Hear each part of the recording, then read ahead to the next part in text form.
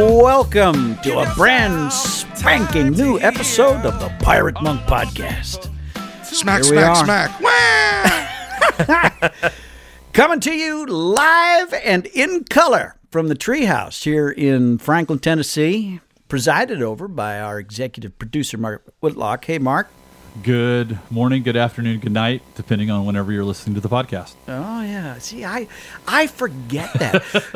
The strange thing to me is when people comment about, the conversation we had on the podcast, but it was 4 years ago. I forget. You're expected to remember everything that you said. I forget that these things live in perpetuity. It's a little frightening, isn't it? Absolutely. Yeah. And Aaron is joining us from the left coast. Hey, Aaron. Good morning. It turned bitterly cold here in Franklin overnight. Well, not bitterly cold, but the temperature dropped. However, this is balmy in comparison to where I'm going to be tomorrow night. Uh-oh. Yeah. You're headed north again, huh? Oh, man. And Rick Verkirk, my friend up there at Promise Keepers Canada, was kind enough to send me a screenshot of the weather forecast. I'm going to Winnipeg, right? And then Manitoba. And then the weekend after that, Calgary, and then the weekend after that, Regina.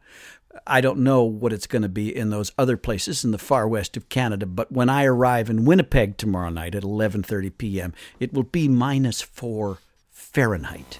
No. Oh. But I will enjoy the warm company of those friendly Canadian brothers. Yeah. There you go. And Aaron, I think we've continued to give a weather report at the beginning of every new podcast in 2016. I wasn't going to say anything, but I will tell you, it was incredible weather around the San Francisco area in the last 5 days. Brilliant. Yeah, tell us about that trip.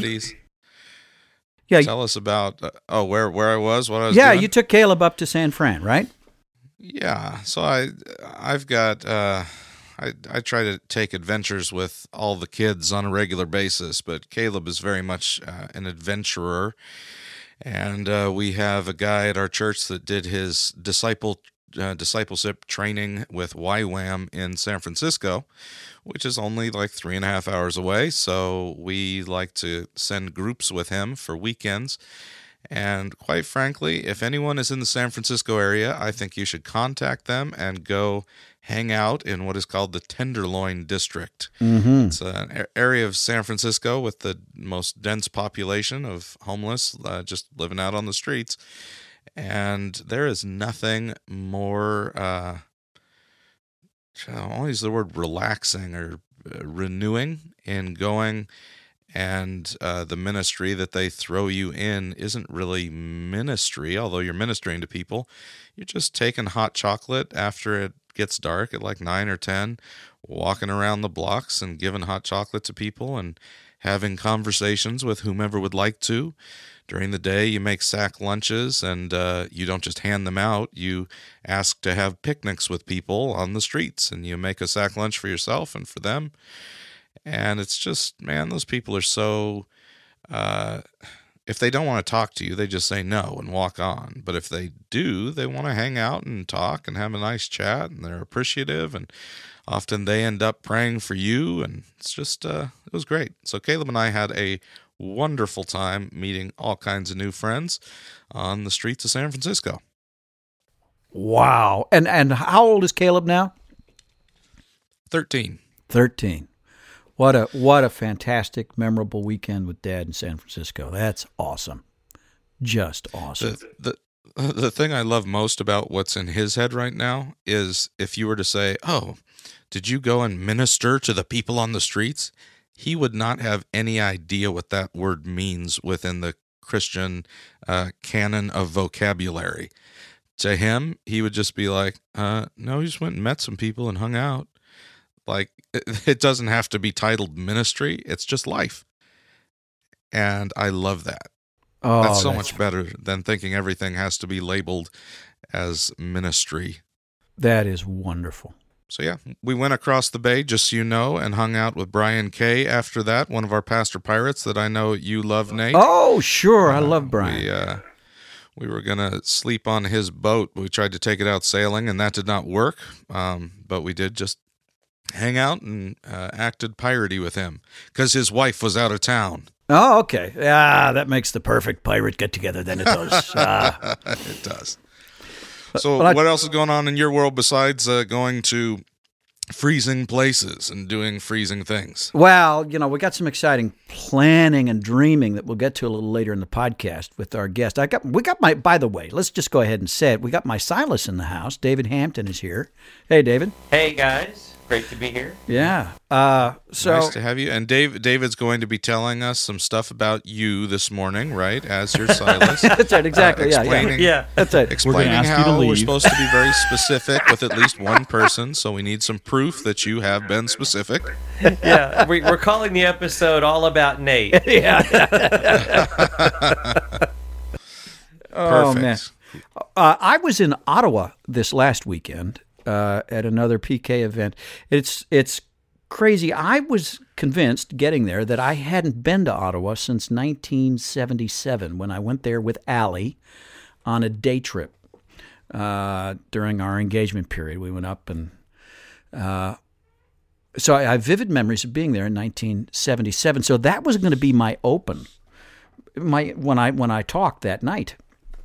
But I'm in the green room in the back, and this guy comes up and says, Nate, I just want to thank you for, the Lord really used you to change my life when you were here 5 years ago. Whoops. Oh, and that trip. Yeah, that trip. Yeah. Oh, man. And if we have any listeners from Ottawa, you really aren't that forgettable. It's Nate. It's not you. Yeah, it all kind of blurs together, but at the same time, what a privilege it is to share my story. Even though I've been sharing the same stuff basically with this group for years now. And I'll tell you, I got another piece of encouragement. I was only there for one night, but on Saturday morning, I went down for the continental breakfast in the dining room at the hotel at the Days Inn, and this guy asked if he could join me, and he had driven over from Montreal. And he was French. He was very French, and he spoke with a very French accent. It was kind of very French. And he said, what he said was he just wanted to encourage me. He said, I don't know if you wonder whether you're making a difference, whether you ever get tired of saying the same thing over and over again, or you get tired of leaving home and leaving your wife. And what he really did was he kind of restated what had been going through my head the night before. Wow.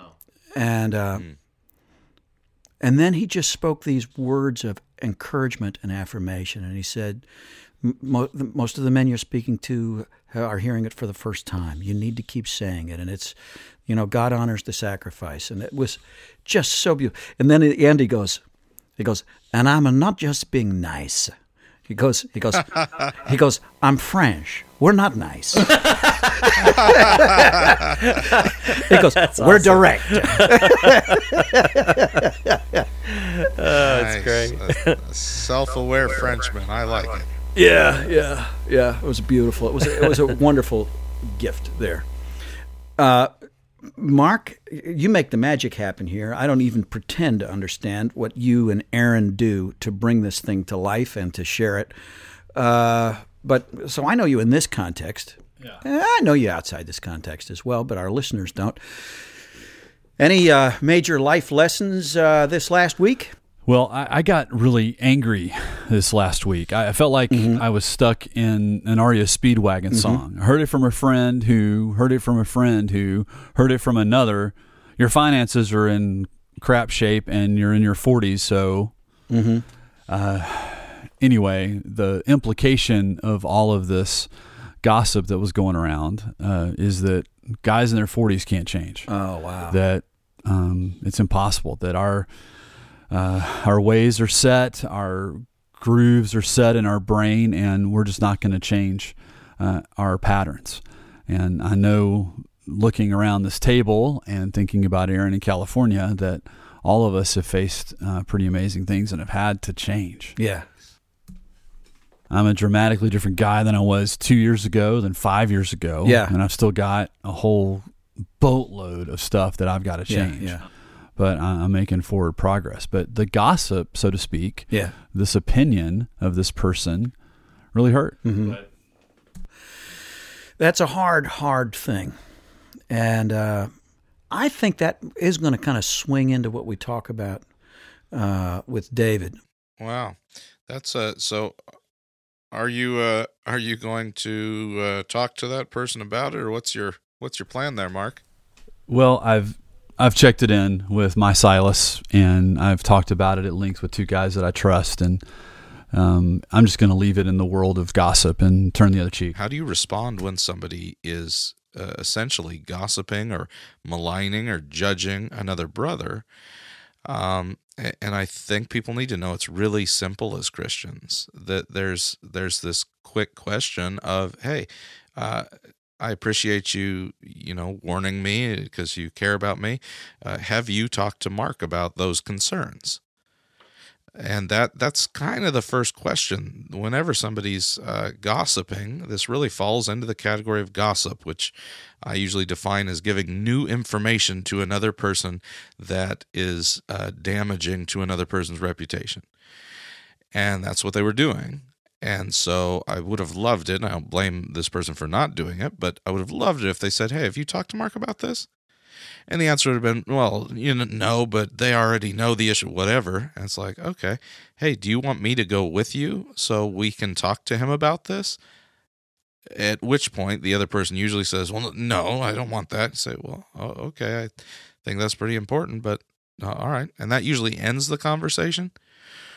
Or if you want to have a lot of fun, then say, oh, that's really good. Hold on 1 second. And then actually dial the person they talked about, put them on speakerphone, and say, hey, I'm here with this person, and I think they were talking about some stuff because I think they wanted to talk to you and wanted my help with that. So we got him here. You're on speakerphone. And so go ahead, so-and-so. I can't see very many people doing that, but I can see you doing it, Aaron. Yeah. Yeah, I have done that so many times, and it is always so good. And the person usually gets a little flustered at first, and they're confused, and they say, well, I was just, I think this is going on, and then it becomes like the conversation. But at the very least, if people don't feel like they can do that, to hand it back to the person and say, have you talked to this person, puts them in the position of realizing, oh, I'm telling you all the thoughts of my head against another brother, and no, I'm not talking to them about it, so I am well outside of the realm of how we love each other in Christ in the body. So everybody can do that. I think that is going to kind of swing into what we talk about with David when we come back. We'll be back in a few minutes with our guest, David Hampton, here on the Pirate Monk Podcast. I've been the prodigal, running from the love that waits for me at home.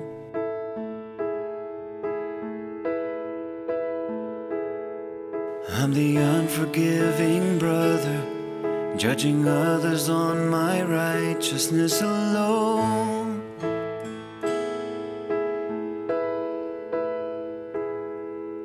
My shame gives way to unbelief, and my pride just plants these bitter seeds.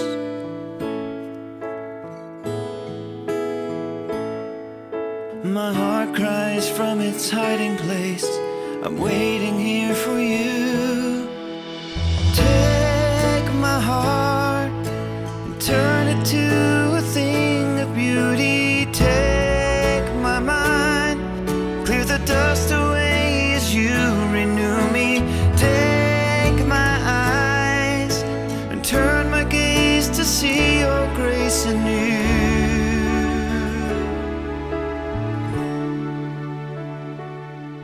Take all that I've acquired until all that I desire is you.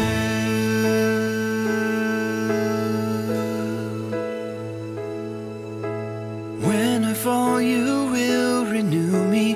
When I run, you will pursue me. hide me in the shadow of your love. When I fall, you will renew me. When I run, you will pursue me. Hide me in the shadow of your love. Take all that I've acquired until all that I desire. So take my heart and turn it to a thing of beauty. Take my mind, clear the dust away as you renew me. Take my eyes and turn my gaze to see your grace anew.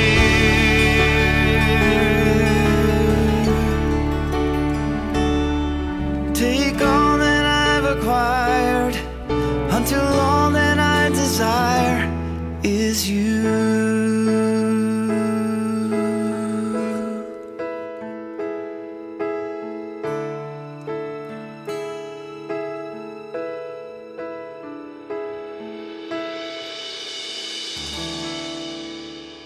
And we're back on the Pirate Monk podcast. What a privilege today to have with us a guy who I see every Wednesday at 8 a.m., a dear friend and been a friend for more than a decade now. Yeah. One of the very first. Were you at the first? You were. I was. You were at the first meeting of the very, Samson very Society. first. Oh, that's right. Oh. Yeah. Neat. When we desecrated the women's parlor. How have we not hung out? I feel like I knew all those originals. You didn't come to San Luis, did I you? did, yes. We've probably met. You were there. I was there, yes. Man. It's been 10 years Okay. since we took 25 pirate monks from Franklin out to the Central Coast of California at Aaron's invitation, and had a great weekend, didn't we? Yeah, that was an amazing time. Yeah. That was- And you were. Man, I need a picture now. I feel bad. Hey, David, I'm sorry that I just said you weren't there. I totally remember. You were like the gem of that weekend. I'm so glad you were there. Yeah, it's all coming back. That's right. That's right. I was the gym one. That was me. The shining jewel among the rubble. Now, David was and still is today the director of worship at Christ Community Church, which is the church that where Samson was launched. Right. And it was that a bit of a risk for you as a staff member to show up at a Samson meeting? Well, it was, especially initially, because I had, so many secrets. Mm-hmm. And that's why I think it took me a year of coming to Samson before I ever took you aside and said, I think there's a problem. Mm-hmm. And then Nate took me to my first AA meeting and took me more than once and began to walk me through my first steps of recovery. And that was how I began to learn the power of confession, was up in those rooms. But it took me about a year to really open my mouth and trust that it wasn't going to make the bulletin. Yeah. And then, by the way, David Hampton probably has written some of the worship music you know. He's also a blogger and an author and working on a new book that really, as he and I were talking a few weeks ago, sparked the idea for this conversation, this podcast, and I think an event that we really need in the Samson Society. So, David, as I recall, we talked about how many great programs there are now to get guys into recovery. Right. There are treatment centers that you can go to dry out, no matter what your addiction is. There are groups that are, but especially, and weekends, and Samson Society for years has done the 48 Hours of Frankness weekend, which has been a gateway for a lot of guys. Confession for the very first time opened the door to this marvelous new experience. But not that many really instructional events, instructional times that set us up for what comes after what the alcoholics call the pink cloud, Right. that beautiful period of early recovery when everything is bright and shiny. Right. Right. So tell us a little bit about the where your thinking is going on this topic, how you got to the book you're working on, and put it in the context of your own story, will you, David? Yeah, absolutely. And again, thank you for having me. This is always fun, and I just enjoy being with you guys a lot. It actually started with a question that my counselor asked me. And my counselor is a drug and alcohol specialist in Nashville. She used to have an office on Music Row, which I used to accuse her of, soliciting walk-ins because Music Row and, a drug and alcohol specialist, I accused her of wanting to be the Great Clips of counseling because her location alone was, pretty just an ideal. Open door. Yeah, it was perfect. But she's very good, and she used to run a treatment center here, and you just can't get anything by her, very, very long. And she asked me one day, this was back when my wife was still living and had just gone into hospice care. And Tricia had been in hospice care for a bit, and my wife had suffered for many years with MS, and the last 7 years of her life or so was basically, those years were spent in a hospital bed at home, and we were caring for her at home. And when she entered hospice, my counselor asked me one day, she said, "Are you preparing yourself for the anxiety that you're going to experience after Tricia passes?" And I said, "What? Anxiety? No. I mean, I'm going to be grieved. I'm going to be relieved, probably on some levels. I'm going to be sad. I'm going to be a lot of things, but I'm not going to be anxious, Marilyn, because this is hellacious. Watching her suffer, her suffering. When that ends, I can't imagine anxiety being anywhere in the top 20 things that I'm going to experience." Right. And how counselors do. She gave me the counselor nod and the polite grin and the we'll see kind of look. And she said, the reason I'm asking you that is because in Tricia's disease, you've become a caregiver, and you won't be after that. And her disease has given you something to hide behind in a certain sense, because you've not pursued things that maybe you would have pursued, but it's been because Tricia was sick. It's been because you were needed at home. You've had things you thought maybe God had put in your heart to do, but you didn't approach them. You didn't, embark on them because it was all part of this taking care of Tricia theme that has dominated your life for a long time. And she said, I kind of think in some respect you've been able to hide behind the skirt of her illness a little bit. And I'm just wondering if you are prepared for what you're going to experience when you don't have that anymore.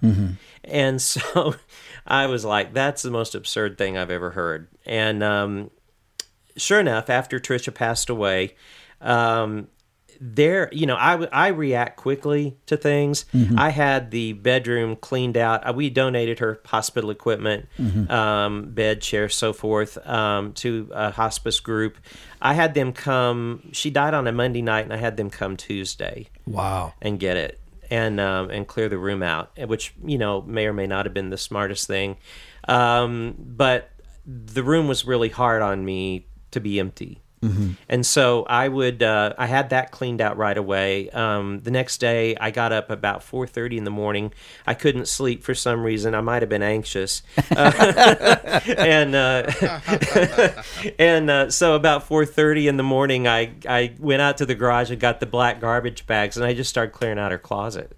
And I cleaned out closets and pantries and our medical supply closet, and I went on a tear, and I took it all, to the garage, and some friends came and took it to Goodwill and donated some things to some care facilities and so forth. But all that to say is about day 4, her memorial service was on a Thursday, and Nate actually was part of that service, and we had the service on Thursday, and on Friday, my best friend said, I've got some bids to drop off to some people, but I basically got a free day. Why don't you ride around with me and we'll go to lunch? And I was like, that's great. So we hop in his truck and we drive around, and we have lunch, and at about 12:30, I just start looking at my watch. And I'm like, wow, I need to get home. And he's like, why? And I said, well, I don't know. But I need to get home. I am supposed to be at home. You know, somebody's supposed to have lunch. Somebody's supposed to be turned in their bed. Somebody's supposed to be changed. You know, all of that. So, but only nobody's there. Yeah. You know. And so I began to experience that in a lot of ways, and in a lot of different ways. And I always felt like I was supposed to be doing something else. But it reminded me of the way I felt when I quit drinking. Yes. And that's where I'm going with this, is that illness question that my counselor asked me about actually reminded me, and that's what she was concerned about. She said it's going to feel like it did when sobriety hit and life was 3 inches from your face all the time. And so I began to think about it, and I began to think, we've prayed for years for God to deliver Tricia out of this misery. Yeah. And he did. Yeah. And he took her to heaven, and a miraculous thing happened. Yeah. In a way. And even though it wasn't the miraculous take up your bed and walk healing. But then I started to think about the take up your bed and walk healings and about recovery. Yeah. And how we've all experienced the people in our lives taking it very differently, in very different ways. And I began to think about what it was like when we read about these miracles, because the stories seem to end at take up your bed and walk, and the church stands up and claps, and that's what we pray for. Yeah. We pray, we get in prayer circles, and we pray, God, heal this marriage, restore these people, restore this relationship, God, touch so-and-so, and do all these things. We don't pray, God, reveal the resentments and the things that are, working against these people. And even if the marriage doesn't make it, heal their hearts. Yeah. So David, let me throw out some examples for our listeners of what you're talking about. I have often thought about the rich young ruler. He gets sent away, or he goes away and doesn't follow Jesus. And there kind of is an assumption that, he made that choice and that's what happened. Right. I've always wanted to believe that by the time Pentecost happened and the good news was spread around, that he finally understood what Jesus was talking about and became an amazing disciple. But we don't get that story. Right.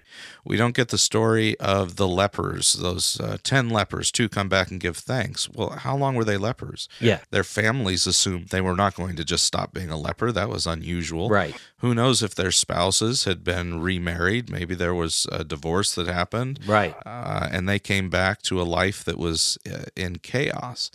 What about the men that blind Bartimaeus, or the guy that was born blind, and he spent his life as a beggar? Now he has sight, but he has no money. He's only been a beggar. He has no skills. Right. And what about the guy that you're talking about who picked up his mat and left? Yeah. And did his friends keep following him? Did they get frustrated with him when he struggled with the fact that he was healed and didn't know what life meant anymore? Right. So I think it's a wonderful thought as we read Scripture to not simply let the story end where Scripture leaves us, but consider we are experiencing so many of these similar things, but much of the story happens after the story ends in the gospel. Exactly, and that's perfect. That's exactly what I'm hoping we can explore in what I'm writing about, because those are the questions that I'm asking as well. That man that takes up his bed and walks, and one minute his friends are lowering him through a hole in the roof, and the next minute he's rolling up his mat and walking out the door. I'm thinking, well, maybe his mom has cared for him for how many years, and her role is no longer needed. Right. He's got to find a job, a way to support himself that he didn't have 15 minutes ago. Yeah. He's got relationships that are gonna he's trained people how to treat him Yes. And they suddenly aren't necessary in that capacity anymore. So relationships take on a different connotation in that life. Yes. And that all happens to us as we get sober and as we begin to walk into a new way of being. Mm-hmm. And frankly, you know, some of our family members and friends can make the journey and some of them can't. Yes. And that's the part we're not telling people, I think. Yeah. There will be people that can make this journey with you, and there will be people who cannot make this journey with you. But your life is going to look different because the responsibilities that you suddenly have, because you suddenly have opinions, you suddenly are engaged, you suddenly have a little more time on your hands. You know? Yeah. So let's just face it, you know, after you know, some things go away, there's a little more to work with in your life. Yeah. And but your family may not always remember your sobriety birthday. Yeah. You know, and you're a long way from a parade. Yes. You know, because they're still hurting. They're still doubting you maybe. Because I quit drinking about 97 times. And I always blew trumpets before each one. You know, I liked to make big pronouncements and promises. And it was part of my shame cycle. But anyway, it was part of the way it went. But these people in the Bible, exactly the point about the fact that they walk out of the story and we don't really know where it went. It tells me, though, that there's a real good possibility that their lives just didn't suddenly get so smooth and so easy because they were well. Because when you get well looks like a process, and well is something that everybody doesn't always celebrate. Right. Yeah. And that's hard. It's hard to talk about. Yeah. And it's not something that everybody initially trusts. Right. Right? So I know that from my story. We had a frosty few years during my early recovery. Mm-hmm. Allie, I am grateful to say, was never unkind. Mm-hmm. And there are guys who have so wounded their wives, and wives are so angry and resentful that they lash out and say terribly hurtful things. I'm grateful that my wife didn't do that. Right. However, she certainly withdrew emotionally out of a sense of self-protection, because there's no way that she believed that the guy who turned over 1,000 leaves had finally turned over the last one. She didn't trust it. Right. Right? And that...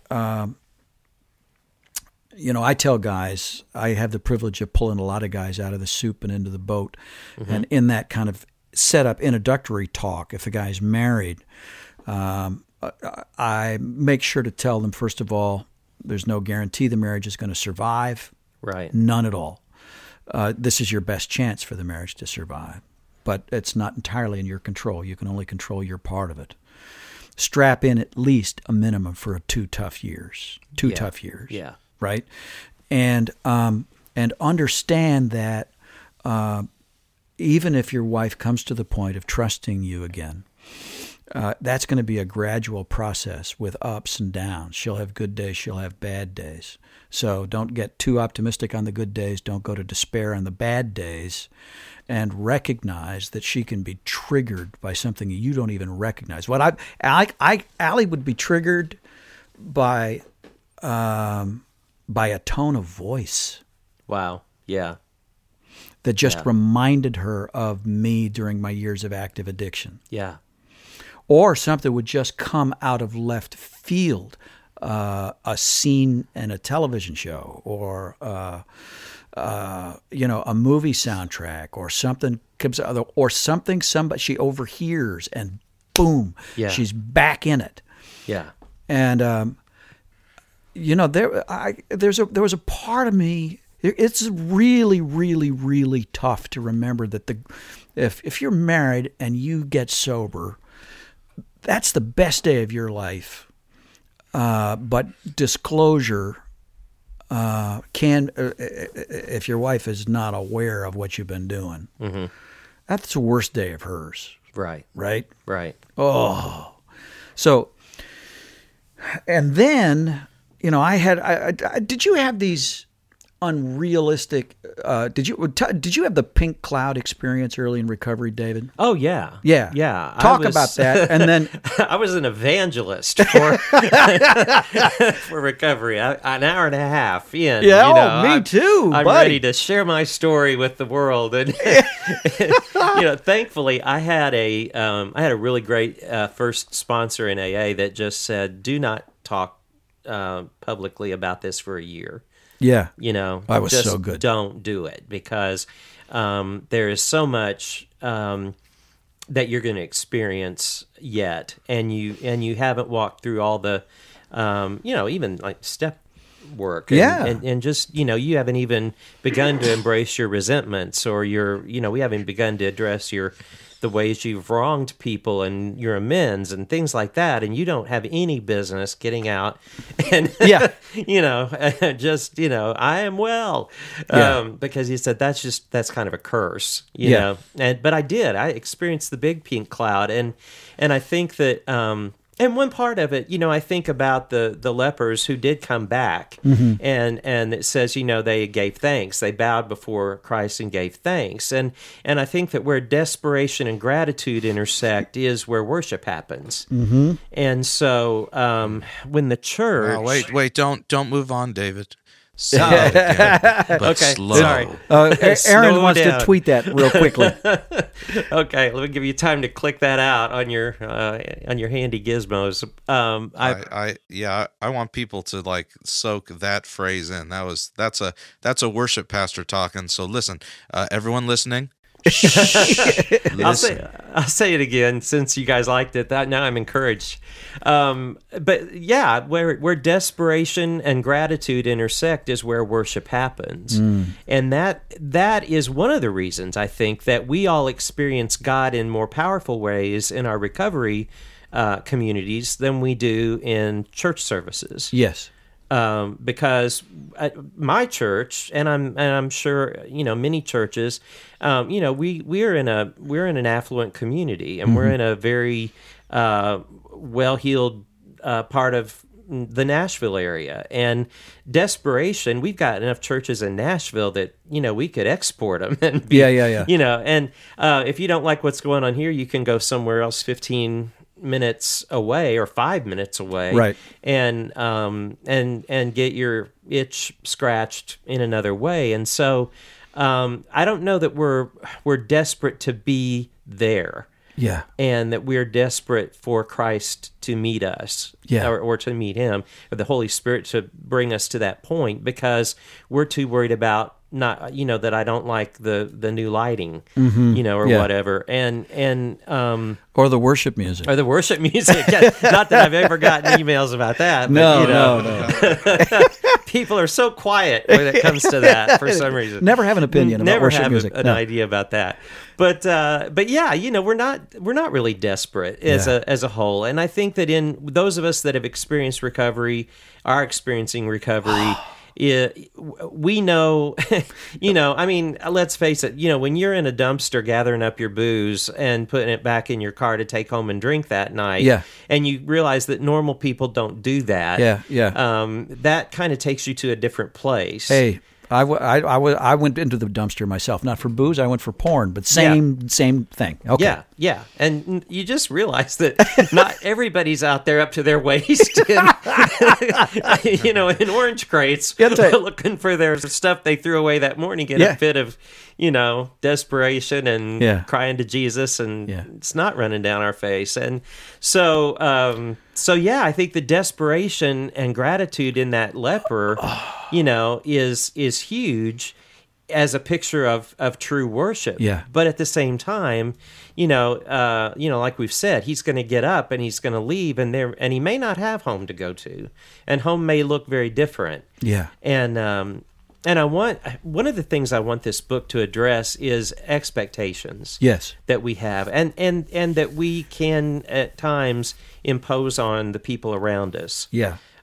Because after the miracle, we all want the miracle, but after the miracle, Jesus does not put us on a white horse and ride us off into the sunset. Yes. That's just not his. At least it hasn't been my experience.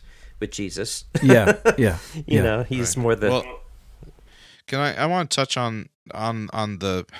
It's not the flip side. It's funny, the line between the addict and the person who has been the caregiver. You played both those roles, and I have no doubt how being in that really hard situation with your partner that God gave you, your helpmate, being the caregiver for your wife all those years,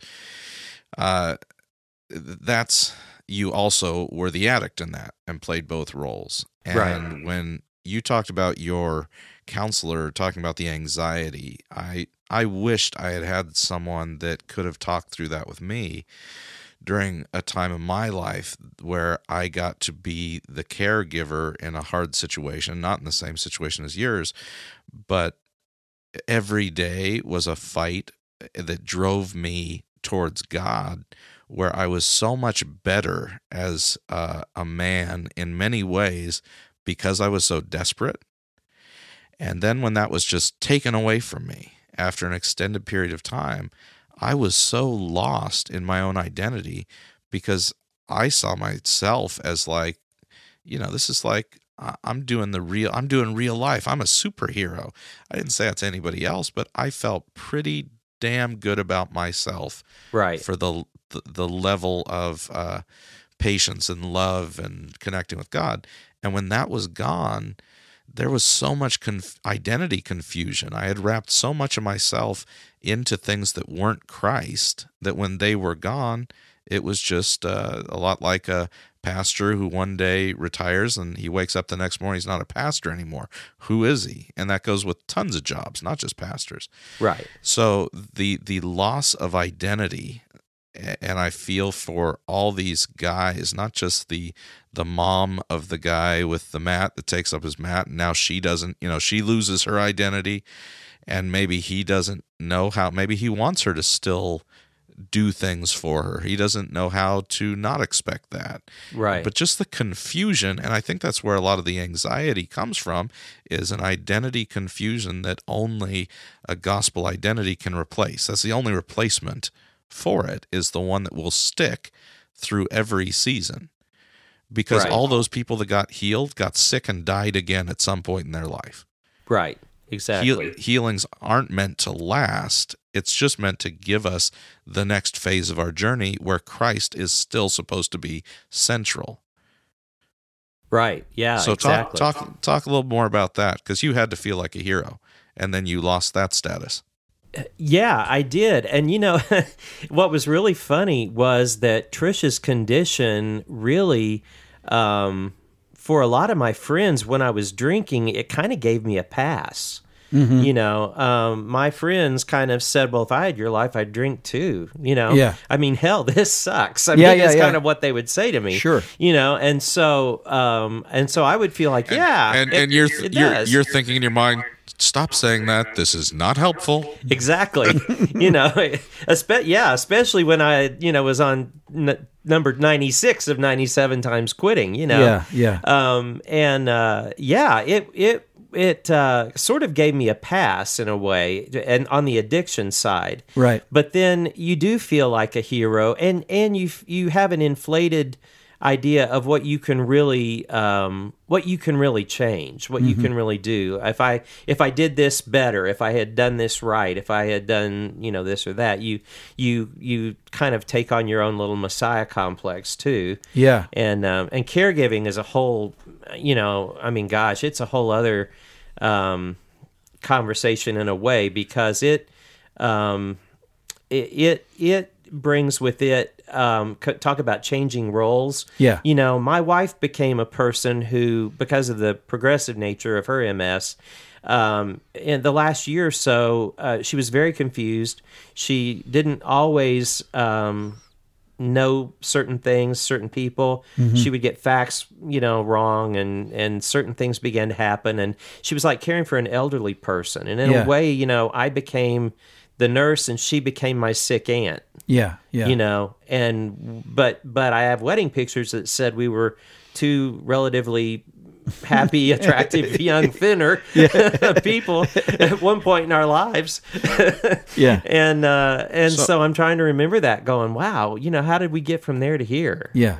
Where did that happen? But this is a pretty important message, I think, to those people that are listening, because I know we have listeners who are spouses of people who are struggling, coming out of addiction, dealing with addiction, and that expectation for them is important to realize anger is going to come out because for a lot of reasons. And Nate, you just talked about how it came out in Allie, more passive-aggressively than aggressively. But just to realize a lot of that is grieving the loss of identity. Yeah. Right. And that's, I don't know who I am, and now I'm mad. I'm actually, in some ways, though I would never say it, I'm a little mad you're not sick anymore. Well, right. And yeah, my wife actually had at one point, had said to me, I liked you better when you were drinking, because you weren't contentious and you weren't opinionated and you weren't nosy and you weren't, because at that point when I had stopped drinking, she was still able to function in some, ways. And yeah, it's really hard because you are a different person that they are getting to know again. You've trained them how to treat you, but they've also played into things in a way that maybe they do or don't get too excited about addressing. Right. Yeah. And that's hard. My experience, to me, this all plays into relapse. Mm-hmm. My experience is that because my expectations were so rosy during the pink cloud phase of early recovery, that I really thought that, it was clear sailing from here on out. Life was only going to get better. When difficulties arose, I was not prepared for them. And as the memory of the pain of my acting out faded, it became that lingering thought that I could get some relief by going back to that old drug source would eventually overtake me, and then the relapse would happen. Right. Then back to the bottom again, remember again how horrible it is, right? And start again, but I could never recapture the pink cloud a second time. Yeah. Right? Yeah.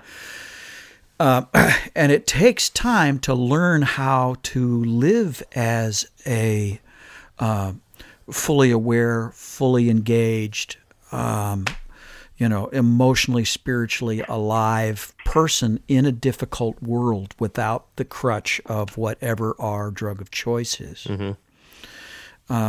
And how to actually stand up and function. Mm-hmm. I got more help, and that's where, an ongoing relationship with an experienced person on that road has been, an absolute lifesaver. And I can't help but think I would have benefited from some more orientation on the front end. Mm-hmm. Yeah. Yeah. It would be great if somebody had told us there was going to be a major upsetting of the apple cart. Yeah. And because I just couldn't figure out why people weren't more excited at home. Yeah. Yeah. I was really pissed off the year that it was my first sobriety anniversary, and I got up, and it was like it was my birthday. Literally my AA birthday. But I got up, and you would have thought it was like Christmas Day, I wondered where the cupcakes were, and maybe they made me a cake or something. And I finally, I rattled around all morning, and I finally said to my wife, I said, "You know what today is?" And she said, "No, I don't." And I said, "Today's 1 year that I haven't had a drink." And she said, "Wow. Well, I'm just glad you're not doing it anymore." Yeah, yeah. And I thought, that's it? That's all I get? Like, no, there's not a parade. There's not, you don't have a float that you made out in the garage that you're going to put me on and drag me around. Yeah, I really did resent the the kind of nonchalant way my family treated me about it for a while, because they were kind of like wait and see. Yeah. And I thought a year was plenty of time. Yeah. Why wouldn't my 15-year-old daughter at the time be turning cartwheels for me? Yeah. And there were no cartwheels. I'll tell you what, I kept waiting for my wife's romantic feelings toward me to come back. You know what I mean? It's like, hey, it's been a year since I saw a hooker. So she was like, you. How is that not a turn on for you, honey? Yeah. And which aisle of the store has the card for happy 1 year without a hooker anniversary? Hallmark didn't do that. Exactly. Yeah. I'm sure Hallmark has something for this. Yeah, exactly. There's a marketing opportunity. That's true.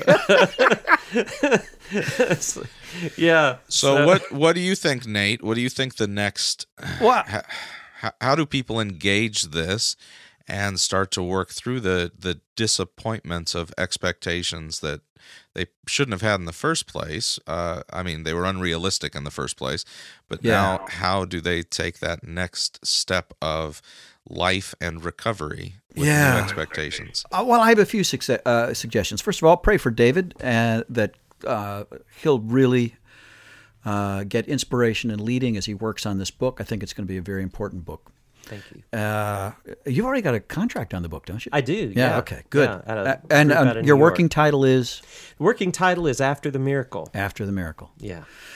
Also, in your Samson meetings and in your Samson conversations, bring it up. Let's get realistic, and especially with the new guys, because if we don't help calibrate the expectations of the new guys coming in, we can have unnecessary attrition.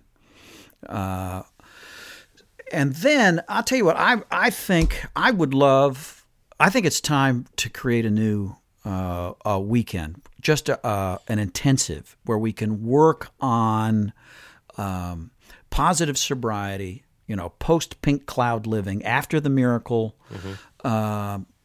conversation, training. We can exchange best practices. And I'll tell you what, I'm so convinced that we need to do this that I've made some inquiries and actually have already reserved a place to do it and reserved a weekend. Awesome. Okay, that's all we have is a place and a weekend.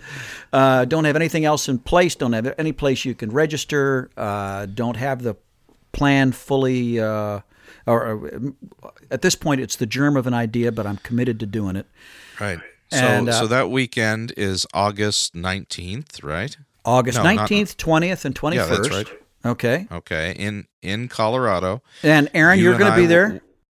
We will both be committed to being there and leading this weekend. All right, okay. And even though there is no way to register, we can certainly get emails of people saying, I would like to be at that weekend.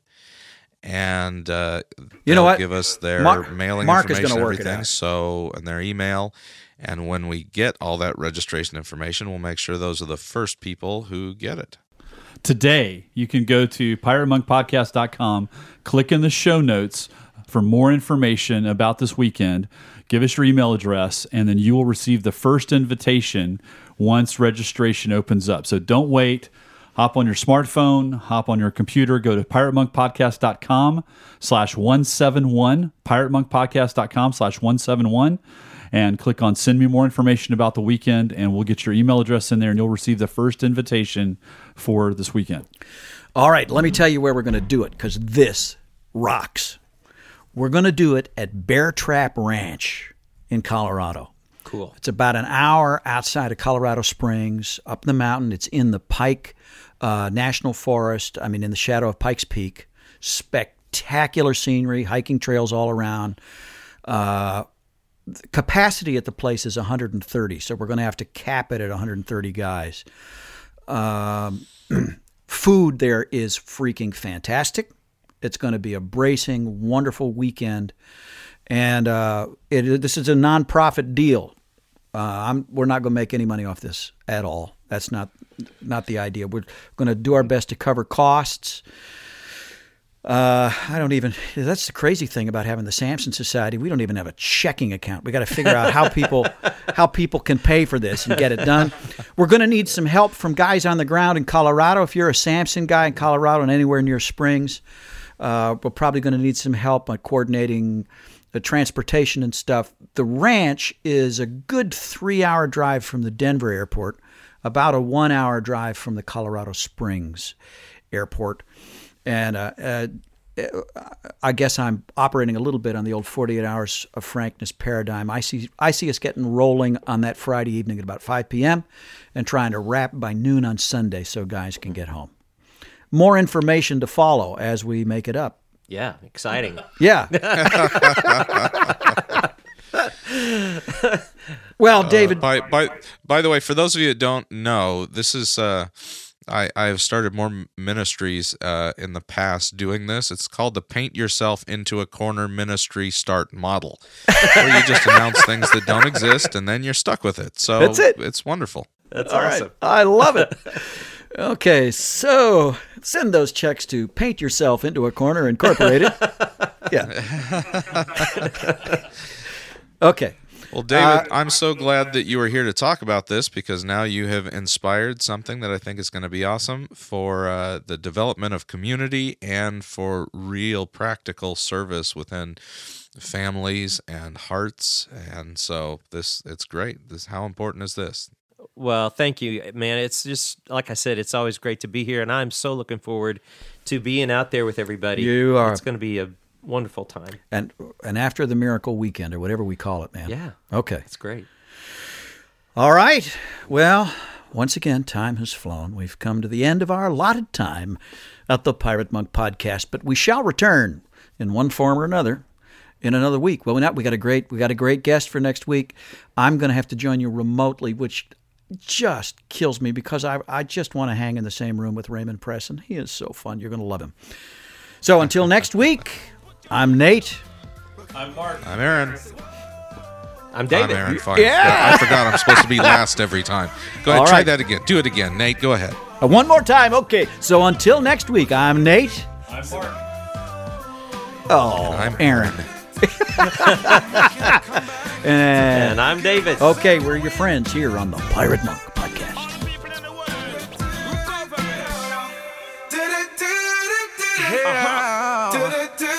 Oh, Coffee and Junior P. Preaching recovery.